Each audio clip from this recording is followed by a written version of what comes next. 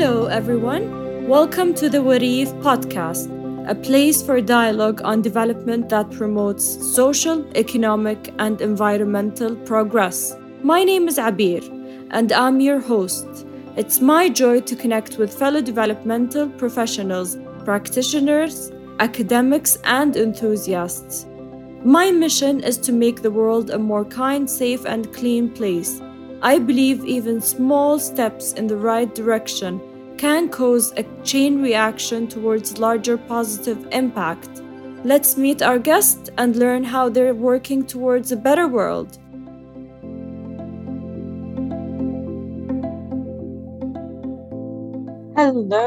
Hello everyone. Welcome everyone to another episode at Wareef. Today I have with me another guest speaker, Ethan Kent. Ethan is a great friend of mine, and today we're going to speak about how placemaking contribute to SDG 11.3. So I'll give you a little bit about Ethan Kent. Ethan Kent is the executive director of PlaceMakingX, which is an NGO. Ethan Kent works to support public space and placemaking leadership around the world to grow the global placemaking movement that he helped found.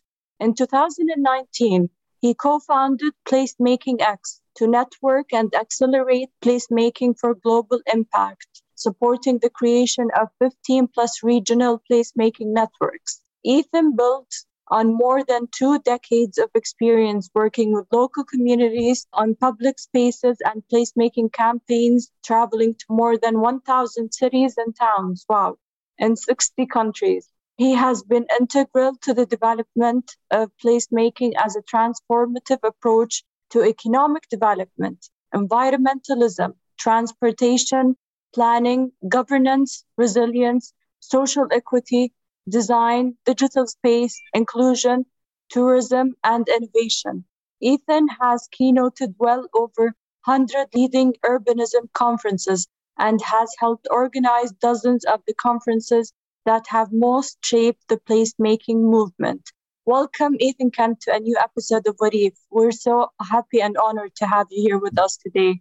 Thrilled to be here with you. Real excited to connect to your conversation and integrate our efforts with yours in Saudi Arabia. Wonderful. So to start the conversation, delving deep into the questions, I would like to ask you, what spurred your interest to embark into this adventure of placemaking for over 2 decades? I was very lucky to grow up in a family of sort of social change advocates. My father actually organized the first Earth Day in 1970, and I grew up around a lot of the founders of the environmental movement here in New York City.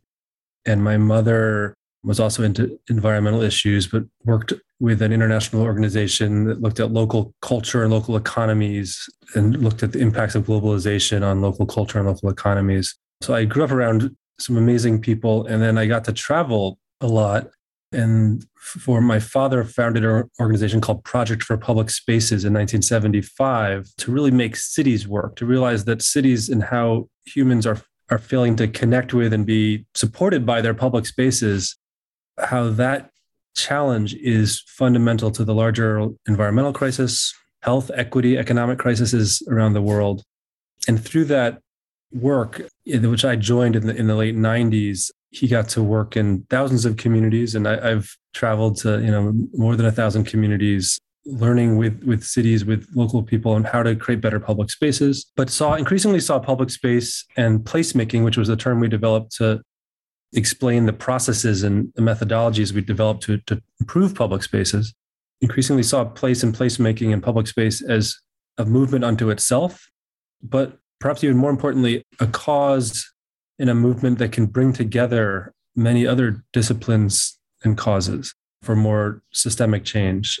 But also, we saw public space and placemaking as a positive force. It's not just a problem like many other causes, but something that is exciting, fun to work with, compelling, and something that everyone actually knows a lot about. They just haven't been asked. Everyone has great ideas about public spaces and placemaking. And so where environmentalism was and is, responding to a great crisis, and resilience has been about bouncing back, we see place and placemaking as a way to challenge and inspire people to create a world that thrives, addressing our many challenges. Absolutely. And it's all about the place and the people. That's placemaking, right? Exactly. Yeah. So it's about sort of returning to the fundamentals of human civilization building. Yeah, before the industrialization period, I guess, right? Does that make any sense? Yeah, certainly there's different ways that we've disconnected from our place and our connections to places and each other. And industrialization caused some of that uproot. Certainly the automobile has also affected a lot of it. And at the same time, the places that people most love that we go to on vacations are places that were created collectively by people in these ways. Placemaking is it's a long time human skill that we sometimes forget we need to reconnect to in many ways. Excellent.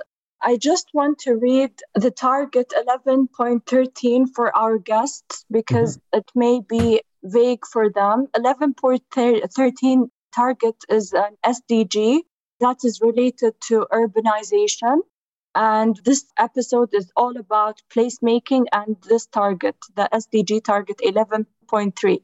So 11.3 target means or indicates that by 2030, enhance inclusive and sustainable urbanization and capacity for participatory, integrated and sustainable human settlement planning and management in all countries.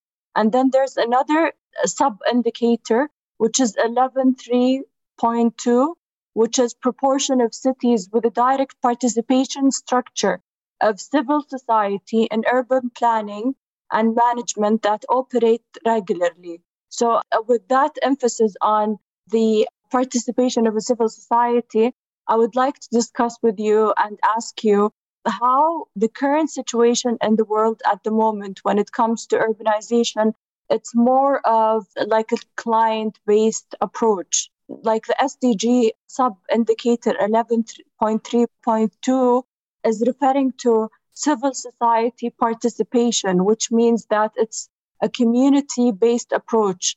Can you explain to us the difference between the two and how important is community-based approach to placemaking? Definitely, yeah. So in trying to help fix and improve public spaces around the world, we quickly learned that the limiting factor was how people connected to them, how they felt a sense of ownership over them, how they were able to participate in their shaping and their recreation.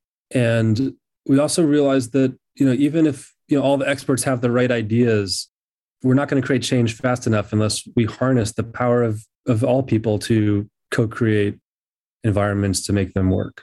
So it's not just about it's the right thing to do. It's the nice thing to do to include people. It's about, we need to build the capacity of, all of humanity to create places that work, to create human settlements that not only, allow us to sustain ourselves, but allow all of us to thrive. So whether it's, at the very human scale, a lot of our work was very much creating a square, a market, a waterfront, a street.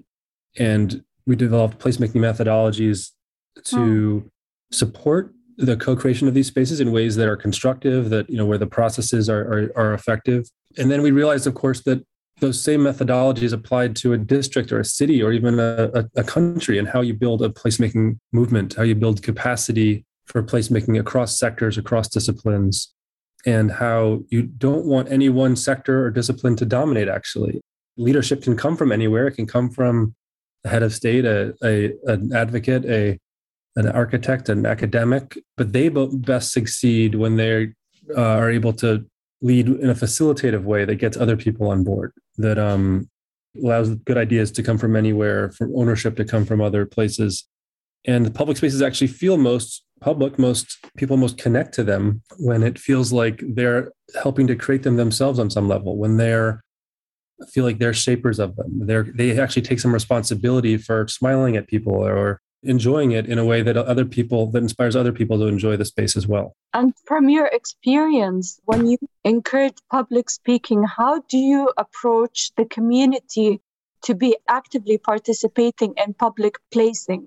So yes, in some ways, many communities have atrophied in their ability to participate in the world beyond their homes. We've become, especially in America here, we've become more private. We live in the back of our homes, in our cars, and so forth. So people have forgotten in some, more Western parts of the world, certainly. But at the same time, when you show them how they can have a big impact with a small change, they often participate differently. So, it used to be we do surveys and lots of observation of how people use public space and data collection. Increasingly, we recommend doing temporary activations of public spaces that bring people out and show them how spaces can change, and then have them participate in those activations. So whether it's closing a street temporarily, putting a market up, or activating a plaza in a temporary way, people then say this worked or this didn't work. Having a good debate, people, even if it's a bad idea, there's some mistakes made. Sometimes all the better, because good discussions can lead to greater learning and greater collective action. So it's all action oriented, right? Exactly. Yeah, it's trying to create doers, getting everyone to be placemakers, not just experts, not just complaining about a place. We're giving them the power, we're challenging them and giving them the power to be creators of their places. Yeah, but how do you do that? It's such a challenge. So you start, wherever there's some momentum. There's small actions. We have something called a porch placemaking day all over the world, where people are just doing something small in front of their home. They're putting out some flowers, or they're putting a bench in front, or they're they're using a parking spot in a way that better adds more social life to the neighborhood than having a car there. They're again doing a play street, or a temporary street for children. That I'm doing one in front of my kids' school now, where they don't have any schoolyard, so they're going to close the street a couple of days, and use that for recreation. And so it's they things that then people start to realize that this public space can be something that they shape, that they take responsibility for. Yeah, and speaking of public placemaking, I think the U.S. and Saudi Arabia has so many in common, and Australia as well. Because we have like the big streets and the highways and all of that, and less pavements, excluding New York and some cities. So Europe is a very great example, I think, of placemaking, like Amsterdam and Paris. Do you agree with me? Definitely. There's a lot to learn from the urbanism of Europe, and it should be even easier to do good placemaking with modern materials and approaches as well. So yes, we need to make sure we learn from what's worked in the past. And unfortunately, we're copying a lot of the worst mistakes of modern car-oriented development and architecture that's about objects, not about places. There's silver linings to a lot of the mistakes we've made too. When we have wide roads, in some cases, it means there's space to reinvent these areas for other uses in user groups other than just the car. So we have to look at these challenges as opportunities.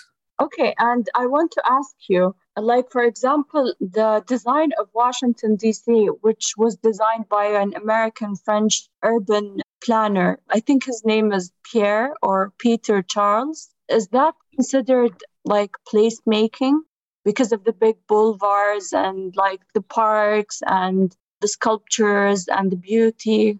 Is this an example? So those types of more master plan communities definitely affect placemaking, and we need to get that right to make good places. Most of the placemaking that we've been involved with has been more working at a smaller scale to really sort of reinvent and reinform larger scale planning. But we have been able to, in communities, actually in the UAE and a couple of places, we've been allowed to lead a master planning team that wants to look to make sure the public spaces work. And sometimes we're given a larger layout of like Lafont created for DC, but then we say, well, these spaces are too big and these spaces need purpose. And we start to benchmark them against first some of the best public spaces in the world. We start to work with the local community to figure out what the demands are for public spaces and how you can attract a whole range of different user groups, from tourists to locals, to layer their experiences into these spaces. And then you start to adjust the master plan to make sure that it works at the place scale, at the public space scale. Okay, what do you think is the definition of urban development today as opposed to placemaking, to urban development experts? So, urban development's, also a broad term.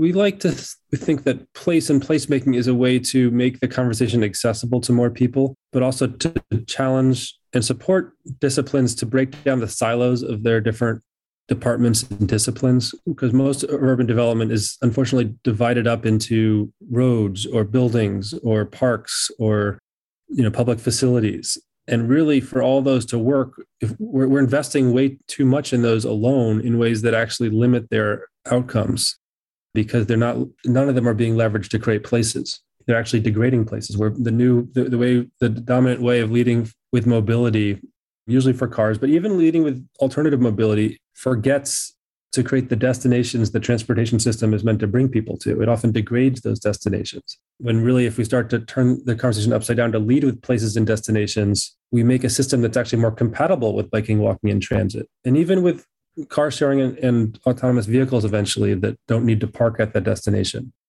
So we can't, it's not about being against the car or against any one of these disciplines, but it's about using a focus on place and placemaking to draw out the best, the most progressive ideas from these different disciplines. Each discipline is trying to lead the urban development process through, even the landscape architects are trying to lead with greening or green infrastructure. But if you just have a city that's very green with green infrastructure, it's not going to work for people. It's not going to be about the local economy, the local culture, human and social life, and it won't work. The parks won't work. So we want more green and greening. We want more landscape architecture, but leading with it has actually been one of the big mistakes that a lot of cities make. But you could say the same with any discipline, leading with object architecture, with starchitects, or with traffic engineering, or so forth. Yeah. So we have a lot of great topics in store for you today, Ethan. So including your background and experiences in many subsectors and urban development and what that means to us today, and also on the future of projects working to develop public spaces and what they could have in store for us. Stick around until the end to hear about where we are heading into the future and what we can expect to see as innovation continues to increase. To start off, I'd like to ask you a few questions about your personal experiences and what brought you here. That's the second part. And what was your own personal story for fostering an interest in this field and working in urban development? I know you already explained a little bit about that earlier, but if you could give us a story about why you're so passionate about this field. What was it? What was the ticking point? That's what I'm asking about. What was it that initially sparked your interest and the ticking point that had you interested in dedicating your time to a project like this? It's been an evolution throughout my life. And again, I've been lucky to be around some incredible mentors. And then I've been parts of lots of communities and gotten to visit many strong communities where I've witnessed how people and places can build each other up. And I've certainly been built up by my community here in New York and Brooklyn, but also by my global communities. And I've gotten to meet and learn from a lot of the leading urbanists, developers, architects, planners, transportation engineers all around the world. And I increasingly saw how the biggest impact we were having around a public space or a city was how I was use place and public spaces as a way to bring people together for broader collective learning, advocacy, and action.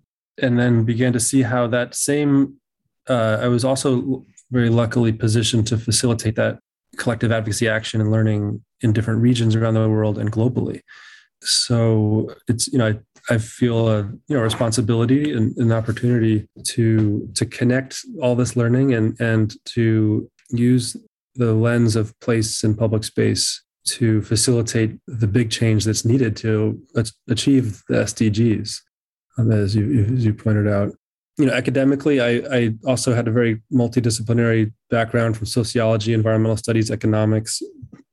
And then, I got to work with my father and other colleagues at Project for Public Spaces, where most of the work was learning from communities, was asking them lots of questions, was, working with the tensions and debates at a very micro level in contexts all around the world, from urban slums in India to some of the wealthiest neighborhoods in the world to, we worked on Harvard's campus to corporate campuses, and we worked with foundations, major corporations, but also, nonprofits in some of the poorest neighborhoods in this country or Latin America and so forth. So seeing the commonalities, that placemaking deals with and can offer, but also seeing the great diversity that this planet has. I'm personally curious about how did you find the company PlaceMaking, and why did you decide it was an opportunity to jump on? So, it was another sort of evolution, and it was just a few years ago now. So Project for Public Spaces is a nonprofit that was funded entirely by our technical assistance work. And so it was a consulting organization. It was a not-for-profit. And in the sort of last 5-10 years of working there, the goal became to build a placemaking movement where we organized conferences and training courses all over the world. I took one of your courses, by the way. It was excellent. Oh, nice.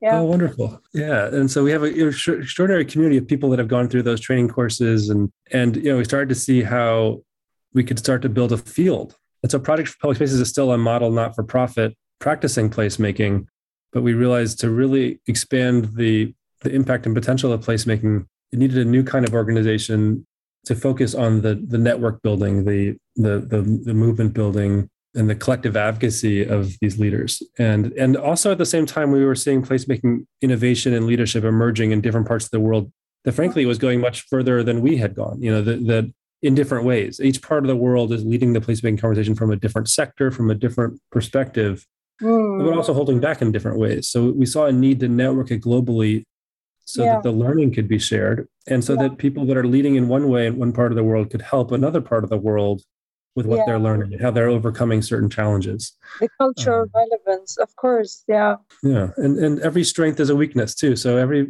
any way that one part of the world could be criticized, there's also something that's positive that's going with that in terms of their placemaking learning, for at least. Yeah, absolutely. And have you seen other companies doing similar work to what you do? If so, what makes placemaking stand out among the rest? Yeah. So that was part of it, is that I got to work with other placemaking organizations that were starting to emerge around the world. I think Project for Public Spaces was really, the first one, but there's really strong ones that I've learned a lot from and continue to work very closely with in Australia and Europe, and around Latin America. There's actually quite a few, and in Asia there's quite a few emerging now too. So and then in the MENA region, there's some too, and so the thought was we need to connect these folks. We need to help show how these people aren't alone, that they're all doing this. They're not crazy. They're coming to these conclusions themselves sometimes, but also by nature. You're right. By nature, yeah. There people are drawn to this, but then we need to show their collective power, support their professional development, their further learning. Yeah, and it's emerging really as a field.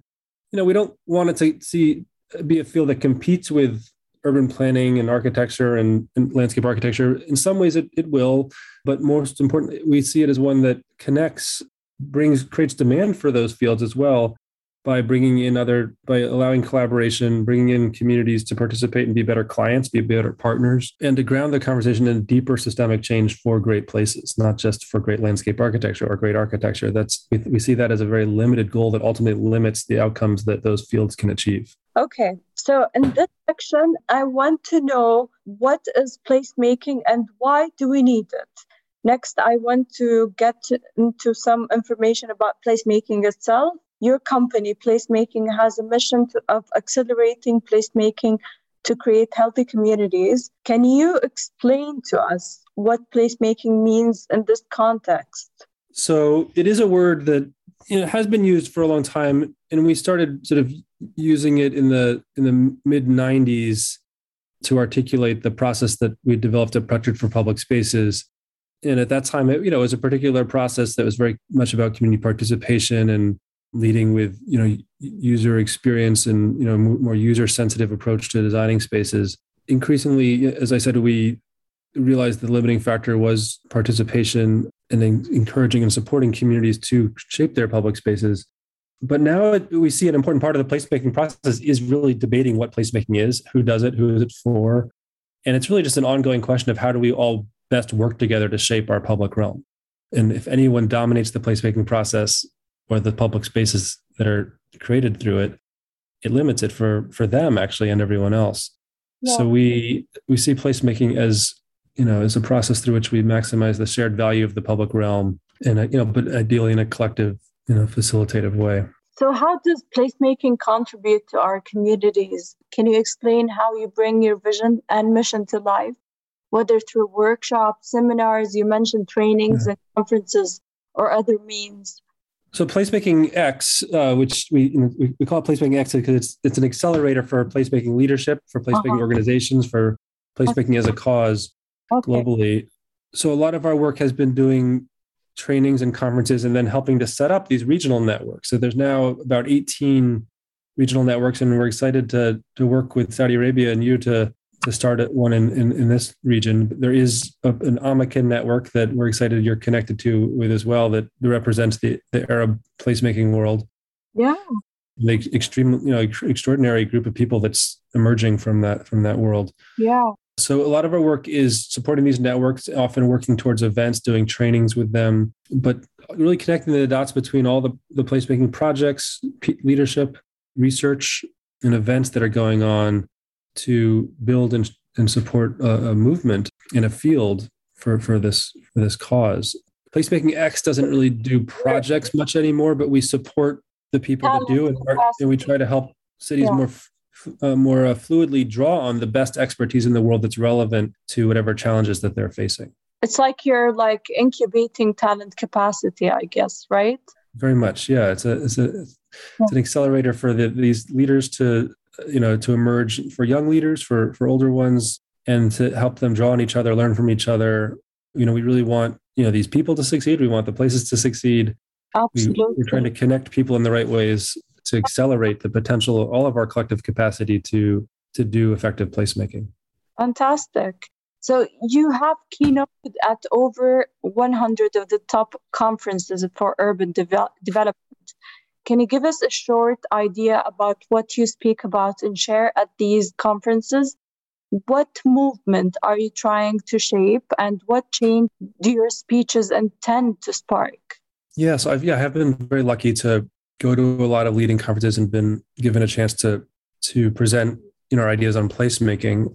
What's often been really interesting, especially earlier on, it was going to conferences from other causes and movements, whether it's environmental conferences or transportation conferences, smart cities, architecture conferences, where we discuss how a focus on place and placemaking can bring in new partners to their effort, can disrupt and challenge some of the status quo that's going on, and can enable the progress within their disciplines.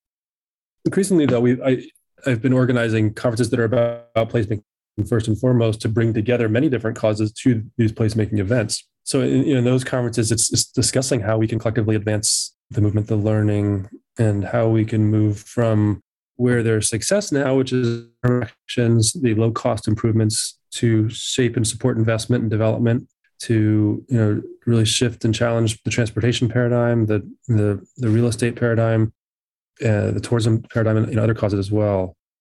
Place and placemaking is really at the center of many discussions, but we still love connecting whatever discipline, whatever cause people have. We love using the place and public space lens to allow for more fundamental impacts and collaborations. Interesting. So in this section, in the final section, we're going to be speaking about the future of development. I have a few questions about the future of our urban development. Without any intervention, where do you see our communities heading? And is intervention something we need in order to create a beneficial future for everyone? What steps do you see as necessary in order to spark this intervention?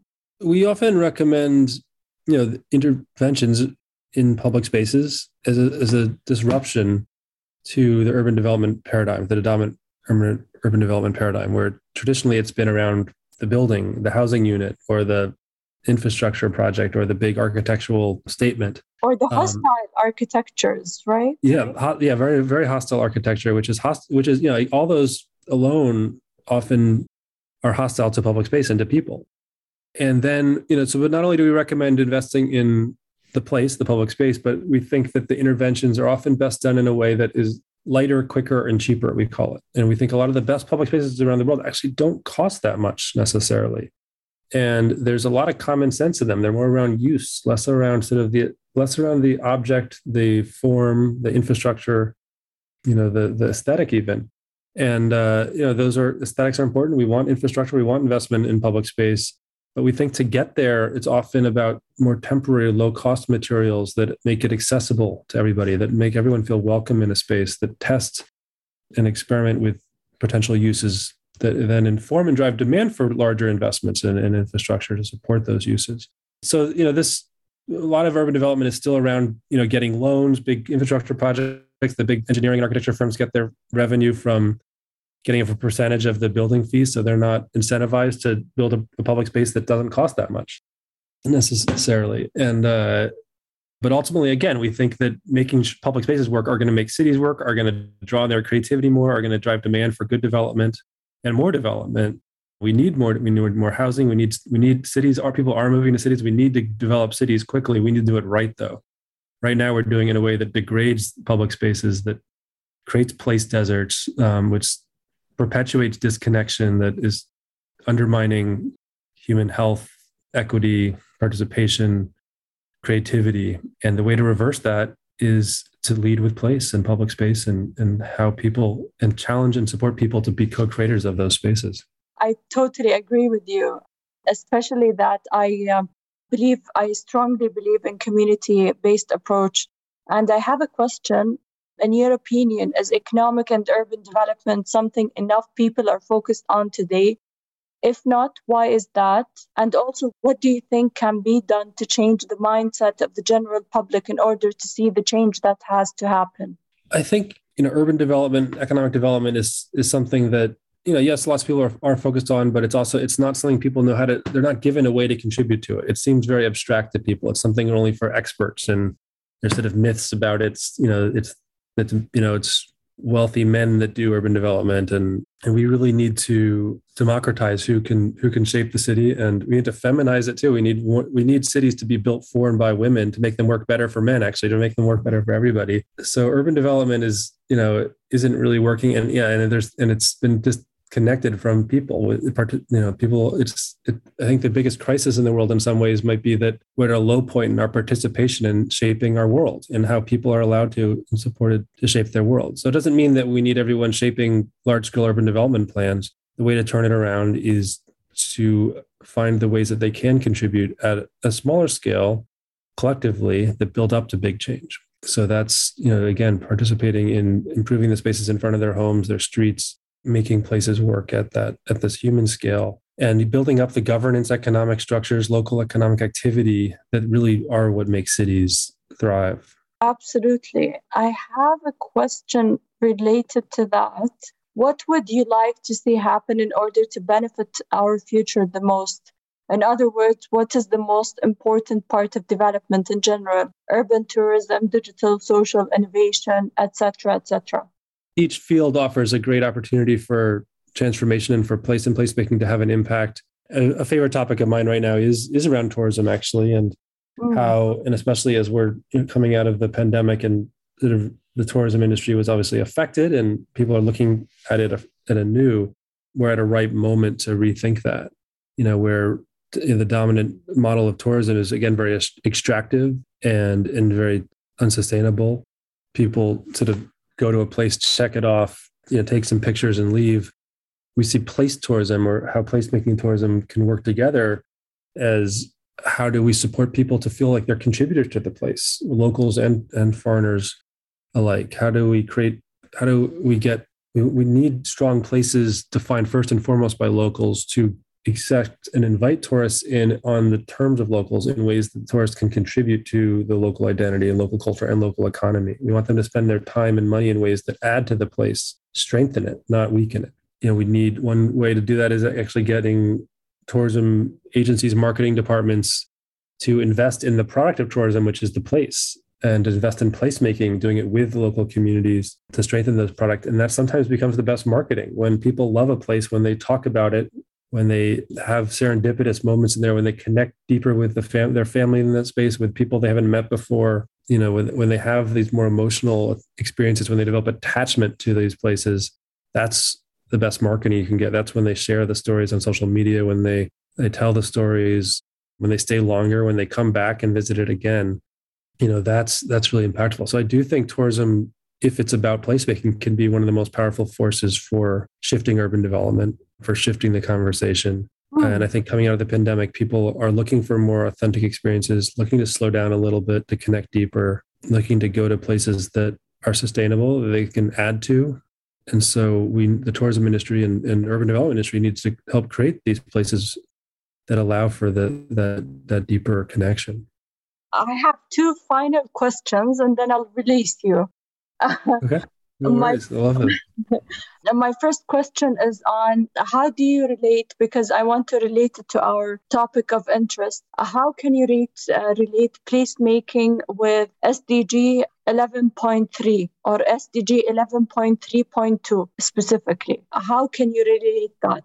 Yeah, as you described, the SDGs are overall are really a key metric for bringing place and public space, connecting them together to make sure we don't SDGs and solve our biggest challenges by addressing each one of them alone. We are systemic, and one of our best tools for connecting them to address all of them.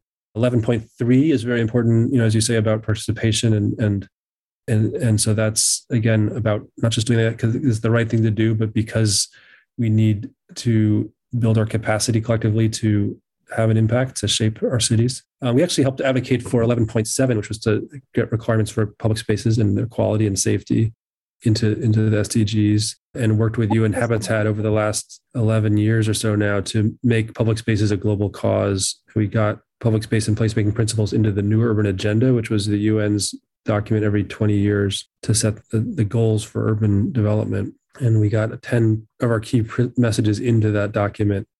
So we think we're SDGs and the New Urban Agenda have gotten awareness for public space and sort of understanding of some of the basics of principle of placemaking. But now I think the global urban development conversation is really about implementation and how can place and placemaking be a means to facilitate achieving the SDGs and implementing the New Urban Agenda. So it's, there's obviously many overlapping causes that all offer important goals to this. Our role is to help people see how place and public space can be a means to connect many of these efforts for effective and efficient implementation. Yeah.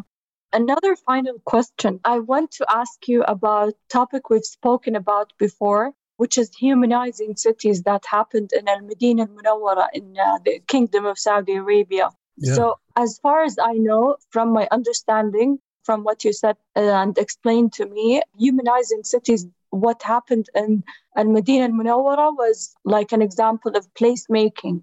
Can you explain to the guests how is that? So yeah, there was a wonderful couple conferences, I think, on humanizing cities that were led by the Center for Local Governance, the King Salman Center for Local Governance that we've collaborated with a bit in Saudi Arabia. And my father went there to speak at them. He's actually worked quite a bit in Saudi Arabia and is involved in some projects there now. That focus on humanizing cities, it's common sense, it makes sense, but it's not something that many parts of the world have really looked at. And making cities the human scale, making them about social life, about human activity, about human connection. So, we love to help build on that conversation in Saudi Arabia. My colleague Michael Mahaffey was involved in those conferences and is still involved in Saudi Arabia in the King Salman Center for Local Governance. And so that's the momentum around public space and humanizing cities and placemaking in Saudi Arabia. The interest is very, very strong right now.